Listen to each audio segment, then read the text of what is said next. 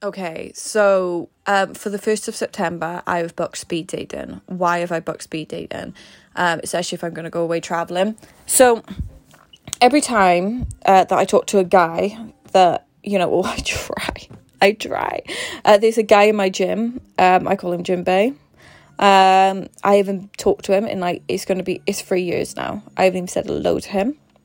I haven't got the courage to say hello to him, which I find worrying. And every time I look at him, it's like who I am today is not standing there.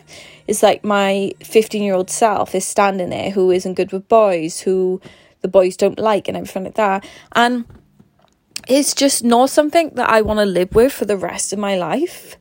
Not being able to see who I am, not being able to accept that part of who I am, and really fucking go all in on it. We've all got areas which we thrive in. Obviously on social media, I'm so proud of the person I am because, I'm 100% myself.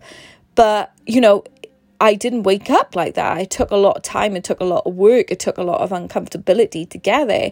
And it's the same thing with dating. And, because I'm a goal-orientated person, in order to meet someone else, it's very fucking difficult for me. And I know it's going to be hard. And I know I got to view it as a journey and a process. So I know I'm going to really dread doing speed dating. I'm already I'm going to need a drink to take the edge off. Oh my gosh, I'm going to act stupid in front of all these guys. But the best way to do it is to fucking do it and do it in volume and just accept that a negative feeling ain't going to fucking hurt you. So that's why I've done it.